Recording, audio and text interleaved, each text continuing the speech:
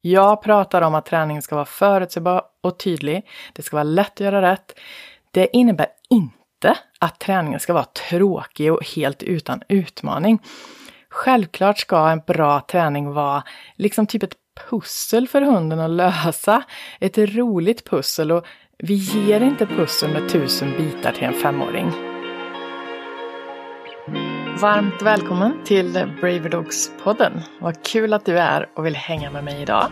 Mitt namn är Milén och jag är en certifierad beteendeutredare med specialistkunskap inom rädsla, separationsproblem, stress och panikproblematik. Varje vecka får du evidensbaserade träningstips och strategier som hjälper din hund att bli sitt bästa, tryggaste och modigaste jag. Följ gärna podden, och på braverdogs.com kan du prenumerera på vårt nyhetsbrev så du vet vad som kommer.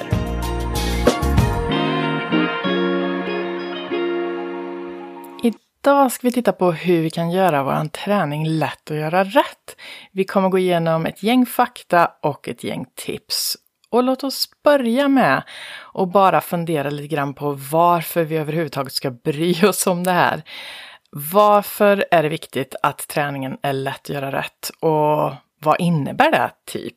Låt mig dra 5 snabba fakta runt det här som vi behöver förstå för att vi ska liksom ha en gemensam grund att stå på så vi ser från samma vinkel. För det första, jag kallar det lätt att göra rätt. Men om vi tittar på den här termen, vad den heter egentligen, så kallar man det här tänket, den här strategin kallas felfri inlärning. På engelska kallar man det errorless learning. Så jag må säga lätt att göra rätt, men det kan vara bra att veta att felfri inlärning är den korrekta termen för det här, för den här strategin. Så fakta 2 då. Ja, det handlar om hunden inte förstår vad den ska göra. Det vill säga, det är inte lätt att göra rätt, utan det är snarare svårt att göra rätt för hunden. Eller lätt att göra fel, hur man nu vill se på det. Ja, fakta 2 då, det handlar om att om hunden inte vet vad den ska göra, ja då kommer den ju utsättas för utebliven belöning. Det vi kallar negativ bestraffning alltså. Och exakt hur just din hund reagerar när den utsätts för negativ bestraffning, det kommer ju vara helt beroende på din hunds förstärkningshistorik och erfarenheter. Men ofta är det så här att det är liksom inte kul att hålla på att träna eller göra någonting och inte veta vad det är man ska göra för att få belöning eller få det där man vill ha. Så oftast, enligt min erfarenhet, så är det ändå så att vissa hundar är väldigt känsliga för det här och de stänger av och lämnar träningen. Eller vänder bort huvudet och liksom låtsas som det regnar eller går därifrån eller någonting sånt, va? Och sen har du ju hundarna då som inte gör det och de istället kan ha en radda av olika beteenden som de använder, som vi ofta kallar skräpbeteenden i träning. Jag tror det är Eva Bertilsson jag första gången hörde nämna det ordet skräpbeteende. Så det är ett väldigt ord tycker jag, för det liksom visar tydligt vad det handlar om tycker jag. Det är skräpbeteenden, det vill säga det är sånt man inte vill ha. Det är sånt som ska vara i papperskorgen helt enkelt. Så utebliven belöning, det här fakta 2, negativ bestraffning, det är obehagligt, frustrerande, irriterande, och hur hunden reagerar på det kommer att variera. Går den eller börjar den göra saker du inte vill den ska göra? Och det är ju uppenbart att om min hund lämnar träningen, ja då blir det ingen träning. Så då kan jag ju se mig i stjärnorna efter att lära hunden det jag vill att den faktiskt ska kunna. Men om hunden däremot uppvisar skräpbeteenden i träningen, och det skulle jag vilja säga att det är ju långt vanligare än att hunden går därifrån. Men det där skräpbeteendet, det kan ju vara hunden piper, hunden snurrar eller skäller eller biter dig eller vad som helst. Eller alla de beteendena på rad. Så kan det också vara. Men om vi tittar på fakta 3 så är risken hög att du bakar in de skräpbeteendena i träningen. Det här pipandet eller snurrandet eller hoppandet eller vad det är. Så vi vill verkligen undvika skräpbeteenden i träningen om vi kan för att kunna slippa baka in dem i beteendena. Och fakta 4 är, även om du inte bakar in dem i ditt beteende så har du satt in dem i hundens beteenderepertoar, vilket är typ osmart. För att vi suddar ju inte ut någonting som vi har pratat om tidigare i den här podden från hundens hjärna. Så det innebär att om hunden blir lite stressad någon gång längre fram, hunden hamnar i en situation där den inte vet vad den ska göra, inte vet hur den ska hantera det, då brukar såna här skräpbeteenden poppa upp. Och det kan vara för att min träning är för svår och då poppar det här skräpbeteendet upp som jag trodde jag hade tränat bort. Men faktum är att får jag ett skräpbeteende från första början så sitter det ju sen i repertoaren. Och antagligen är det väldigt lätt att göra och har en låg responskostnad eller är väldigt förstärkt så att det går liksom som på automatik. Så det var fakta 4. Skräpbeteendena poppar upp vid stress. Fakta 5. Don efter person. Vad menar jag med det? Individanpassa. Okej, jag pratar om att träningen ska vara förutsägbar och tydlig. Det ska vara lätt att göra rätt. Det innebär inte att träningen ska vara tråkig och helt utan utmaning. Självklart ska en bra träning vara liksom typ ett pussel för hunden att lösa. Ett roligt pussel, och vi ger inte pussel med 1000 bitar till en 5-åring. Och vi ger heller inte ett pussel för 5-åringar till 50-åringar. Så det är ungefär samma tänk vi behöver ha i hundträning. Att vi måste individanpassa, och det är vad fakta 5 handlar om. Så det ska vara lätt att göra rätt oavsett. Men det ska ju vara ett pussel som hunden kan lösa, såklart. Så låt oss gå över till några konkreta tips runt det här. Hur vi kan göra träningen lätt och göra rätt för din hund. Och du kommer säkert ha hört en hel del av det jag kommer säga här. Men har du koll på det så pass mycket att du använder det strategiskt? Att du kan göra din del helt fläckfritt och att hunden kan göra sin del fläckfritt. Det är ju det handlar om. Mycket som man har hört talas om, men har man full koll på det, använder man det på rätt sätt, på bästa sätt, på smartaste sätt. Så, tips 1. Det handlar självklart om belöningsbeteendet. Och jag brukar kalla det VBS. Det står för verbal belöningssignal. Men jag använder självklart klicker också. Det spelar ju ingen roll vad man använder. Ett belöningsbeteende är ett belöningsbeteende. Och ibland har man en belöningsmarkör. Oftast har man ju en belöningsmarkör av något slag. Och det kan vara en VBS, en verbal belöningssignal. Eller det kan vara klicker eller liksom din handsignal eller någonting sånt såklart. Men det här med belöningsbeteendet, vad som är så viktigt när det gäller det, det är ju att det här är ju ett beteende som alla andra.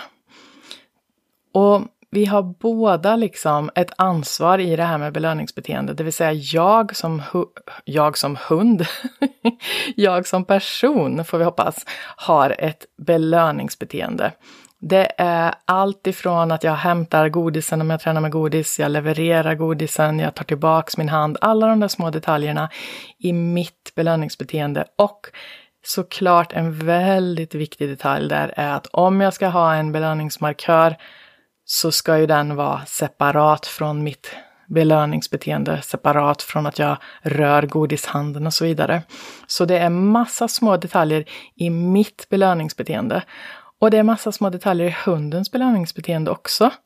Det är inte samma sak att slicka i sig en godis som det är att tugga i sig en godis som det är att springa efter en boll.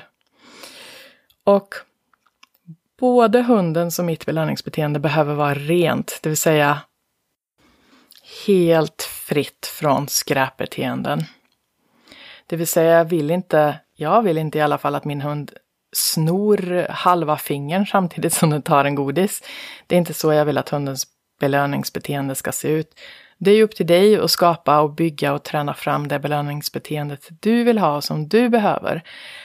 Men tänk på att det här med belöningssignal och belöningsbeteende, det är inte bara att slänga till hunden en godis. Det är mycket, mycket mer än så. Och en sista grej om det här med tips 1 som handlar om belöningsbeteendet, det är kolla att du har det belöningsbeteendet du tror du har innan du börjar träningen. Det vill säga, säg belöningssignalen och ge hunden en godis. Vill den ha den godisen? Där börjar vi. Eller faktum är att vi börjar ju med att bygga ett belöningsbeteende från första början. Men det här liksom är grunden vi måste ha. Har vi inte ett belöningsbeteende, ja men då kan vi ju inte träna. Det säger ju sig självt. Du lyssnar på Braverdogs-podden. Du som vill lära dig rehabilitera ljudrädsla, för dig har jag skapat självstudiekursen Ljudrädsla Masterclass. Så om du vill ha evidensbaserad kunskap om ljudrädsla och vill använda moderna träningsmetoder och även vill lära dig vilka beteendemediciner som kan hjälpa och som finns licensierade för ljudrädsla och även vilka läkemedel du ska undvika till ljudrädda hundar. Ja, då rekommenderar jag verkligen min ljudrädsla masterclass-kurs till dig. Det är verkligen en självstudiekurs som går på djupet och som är perfekt för dig som både vill lära dig hur du ska göra och varför vi gör så. Du finner alltså allt ifrån grundläggande teori som skapar förståelse till illustrerade guider du kan ladda ner och behålla och 11 timmars videoinnehåll. Så det är en hel del. Även föreläsningen 5 misstag du vill undvika när du rehabiliterar ljudrädsla ingår i ljudrädsla masterclass. På utbud.braverdogs.com kan du läsa mer om kursen och även se vad tidigare deltagare tycker. Du lyssnar på Braverdogs-podden. Så, tips 2. Strategisk belöningsplacering. Vad menar jag då med strategisk? Ja, det kan ju såklart vara 1000 olika saker. Men om jag ger några konkreta exempel här. Om jag tränar matträning, som ju är ett verktyg jag använder väldigt mycket av olika skäl, då kan jag ju välja att lägga godisen om jag tränar med godis på mattan. Jag kan välja att lägga den bortanför mattan. Om hunden ligger ner på mattan så kan jag välja att lägga godisen vid hundens höft på mattan så att jag får att hunden liksom trillar över på ett mer avslappnat sätt när den ligger på mattan. Om jag vill ha en avslappnad hund på mattan till exempel. Så det var bara några konkreta exempel på hur vi behöver tänka på det här med belöningsplacering. Att det inte bara är att slänga till hunden en godis. Tips 3 handlar om hur vi levererar belöningen. Så tips 2 handlade ju om vart vi placerade belöningen någonstans. Och 3 handlar också om hur vi levererar belöningen. Vad menar jag då? Några konkreta exempel. Kastar jag godisen till exempel? Ja, men jag kan kasta en godis på väldigt många olika sätt. Jag kan rulla den på golvet, jag kan kasta den som volleybolllyra till hunden och så vidare och så vidare. Jag kan också ge den direkt till munnen, room service, här kommer den hela vägen. Och ja, det finns massor med olika sätt att göra det här på. Och oavsett vad du väljer så kommer det påverka hunden och beteendet som ni tränar. Och är man medveten om det här då kan man helt enkelt träna snabbare. Och vem vill inte träna snabbare? Även om vi älskar vad vi gör så vill man ju helst att det ska gå så fort som möjligt. Innan jag går över till nästa tips så vill jag bara ge ett konkret exempel på det här med belöningsplacering och leverans av belöningen och hur vi kan använda det för att stärka ett beteende i den riktningen vi vill. Säg att du tränar en haktarget med din hund. Och den lägger hakan i din hand och direkt lyfter upp huvudet snabbt som bara den. Och du vill ha mer duration eller du vill ha mer tryck på hakan i handen. Ja, då skulle du kunna ta godisen och leverera den liksom nedanför din hand framför nosen på hunden. Så hunden måste liksom trycka ner din hand för att komma åt godisen.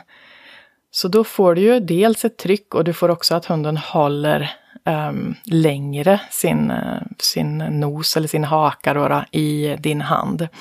Så det finns verkligen 1001 sätt man kan använda leveransen och placeringen för att bygga de beteenden man vill ha snabbare helt enkelt. Så tips 4, det handlar om val av träningsplats och tid. Och jag tror jag redan har nämnt till exempel att Iggy, min hund, är väldigt pepp när vi ska ut till exempel. Och när jag säger pepp så menar jag liksom hög energi och liksom yviga rörelser och så. Så om jag vill träna ett beteende där jag vill ha den där yvigheten, då kan det ju vara sjukt smart att välja att träna precis innan vi ska gå ut faktiskt. Jag vet också att Iggy är mer pepp på eftermiddagen och kvällen än vad hon är på förmiddagen, och det där kommer ju såklart variera från hund till hund, men vi kan verkligen tänka på vilken plats är bäst plats för mig att träna det här beteendet som jag vill träna just nu. Är beteendet ett beteende som ska vara lugnt och avslappnat? Ja, men då kanske jag väljer tider då jag vet att hunden redan är avslappnad. Och det här kan ju låta sådär jättelogiskt, men faktum är att många av oss hamnar i rutiner där vi tränar på samma plats eller på samma tid och kanske inte riktigt tänker på vad är smartast utifrån det jag ska träna just nu helt enkelt. Och finns det något jag kan göra med min hund till exempel innan träningen för att hjälpa den hamna i den energin som jag vill ha den i? Så det är lite grann om det här med träningsplats och tid för träning. Och en del, till exempel min hund, alltså det är inte nödvändigtvis bättre att träna innan mat eller om hon är hungrig, för då är det svårt att tänka klart. Medan du kanske har en annan hund där det är helt tvärtom. Så tips 4 som sagt handlar om val av träningsplats och tiden du tränar på. Tips 5, vårt sista tips, det är vart har du förstärkaren? Det vill säga godispåsen eller leksaken. Så det handlar alltså inte om vart du kommer lägga godisen när du väl har plockat upp den, utan det handlar om vart har du godiset innan du har plockat upp det. Kanske har du godisen i handen, och i sådana fall kräver det sin lilla inlärning hos både dig och hunden, för godis i hand, det är en stor dragningskraft för många hundar. Och för många är det så här att om man inte tänker till ordentligt där på detaljerna så kan man få en hund som lär sig det man vill att den ska kunna, men bara om jag har godis i handen, för det är så jag har tränat in det.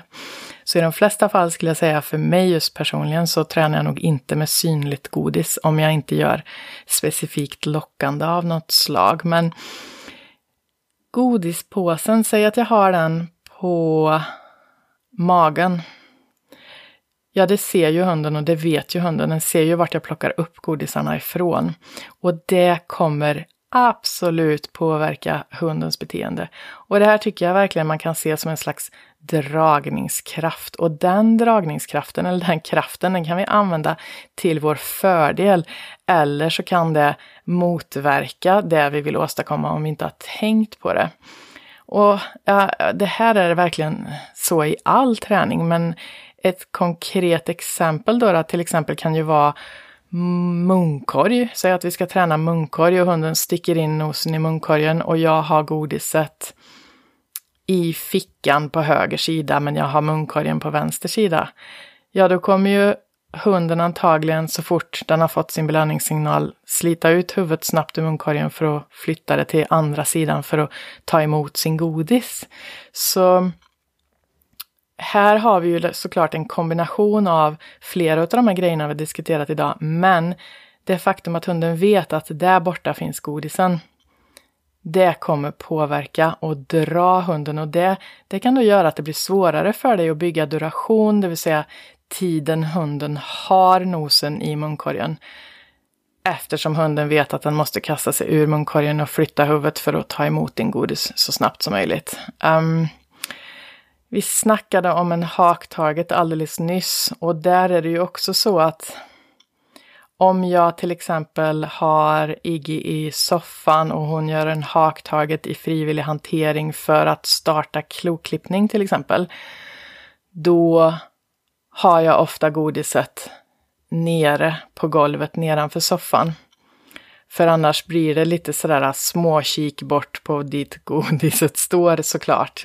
Och självklart så kan man träna bort de här grejerna. Du kan ju göra synbart godis till ett icke-relevant stimuli som hunden inte bryr sig om. Men det är ganska mycket träning som ska till. Och här snackar vi om att det ska vara lätt att göra rätt. Och jag gillar smart träning som gör att det går så fort som möjligt och är så roligt och lätt som möjligt för både mig och hunden att göra just rätt. Så vi kan väl aldrig säga aldrig egentligen, men betänk bara att vart du har godiset, vart du förvarar godiset under ditt träningspass kommer påverka hundens beteende. Och är du medveten om det, ja då kan du ju använda det till din fördel. Så låt oss dra ihop säcken.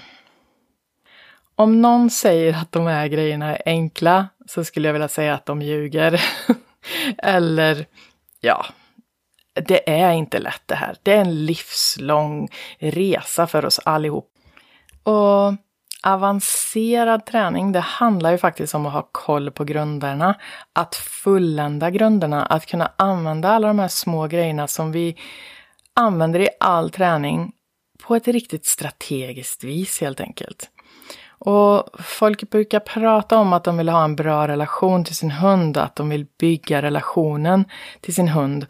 Och jag skulle väl säga att jag kan nog inte se någonting som skulle kunna bygga relationen bättre än att vara förutsägbar och tydlig i sin träning.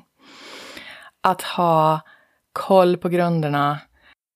Och om jag snabbt summerar de här 5 tipsen då som relaterar till grunderna så är ju 1. Belöningsbeteendet, både ditt och hundens. 2. Strategisk belöningsplacering som kompletterar beteendet du vill träna. 3. Belöningsleveransen. 4. Val av träningsplats och tid. 5. Vart har du förstärkaren när du tränar, det vill säga godispåsen eller leksaken. Avslutningsvis vill jag bara säga att för att du ska ha någon chans att ha koll på de här grejerna så behöver du filma det du gör. Och utan video har vi liksom inte en chans att vara så strategiska som vi skulle kunna vara. Och ta såklart hjälp av någon som vet mer än du just nu om du känner att du inte ser själv vad det är som inte går som det ska så att säga. Nästa vecka kommer vi bygga vidare på det vi har diskuterat idag. Och vi kommer titta på om kontroll och förutsägbarhet kan påverka hundens livskvalitet och i sånt fall hur. Stort tack för att du hängde med mig idag. På braverdogs.com finner du mer information om det här avsnittet och det vore superkul att höra vad du tänker om det vi diskuterade idag. Så tagga mig gärna på Instagram till exempel @MiljanWallin är det där eller på Facebook där det är @BraverDogsSweden. Och kom ihåg att vi ansvarar såklart för våra egna hundar och varje hund är en individ. Och vi kan därför inte kopiera en träningsplan rakt av från en individ till en annan utan träningsplaner behöver skräddarsys. Och innan någon beteendeträning görs överhuvudtaget så behöver man självklart säkerställa att hunden är helt frisk och det behöver en veterinär göra.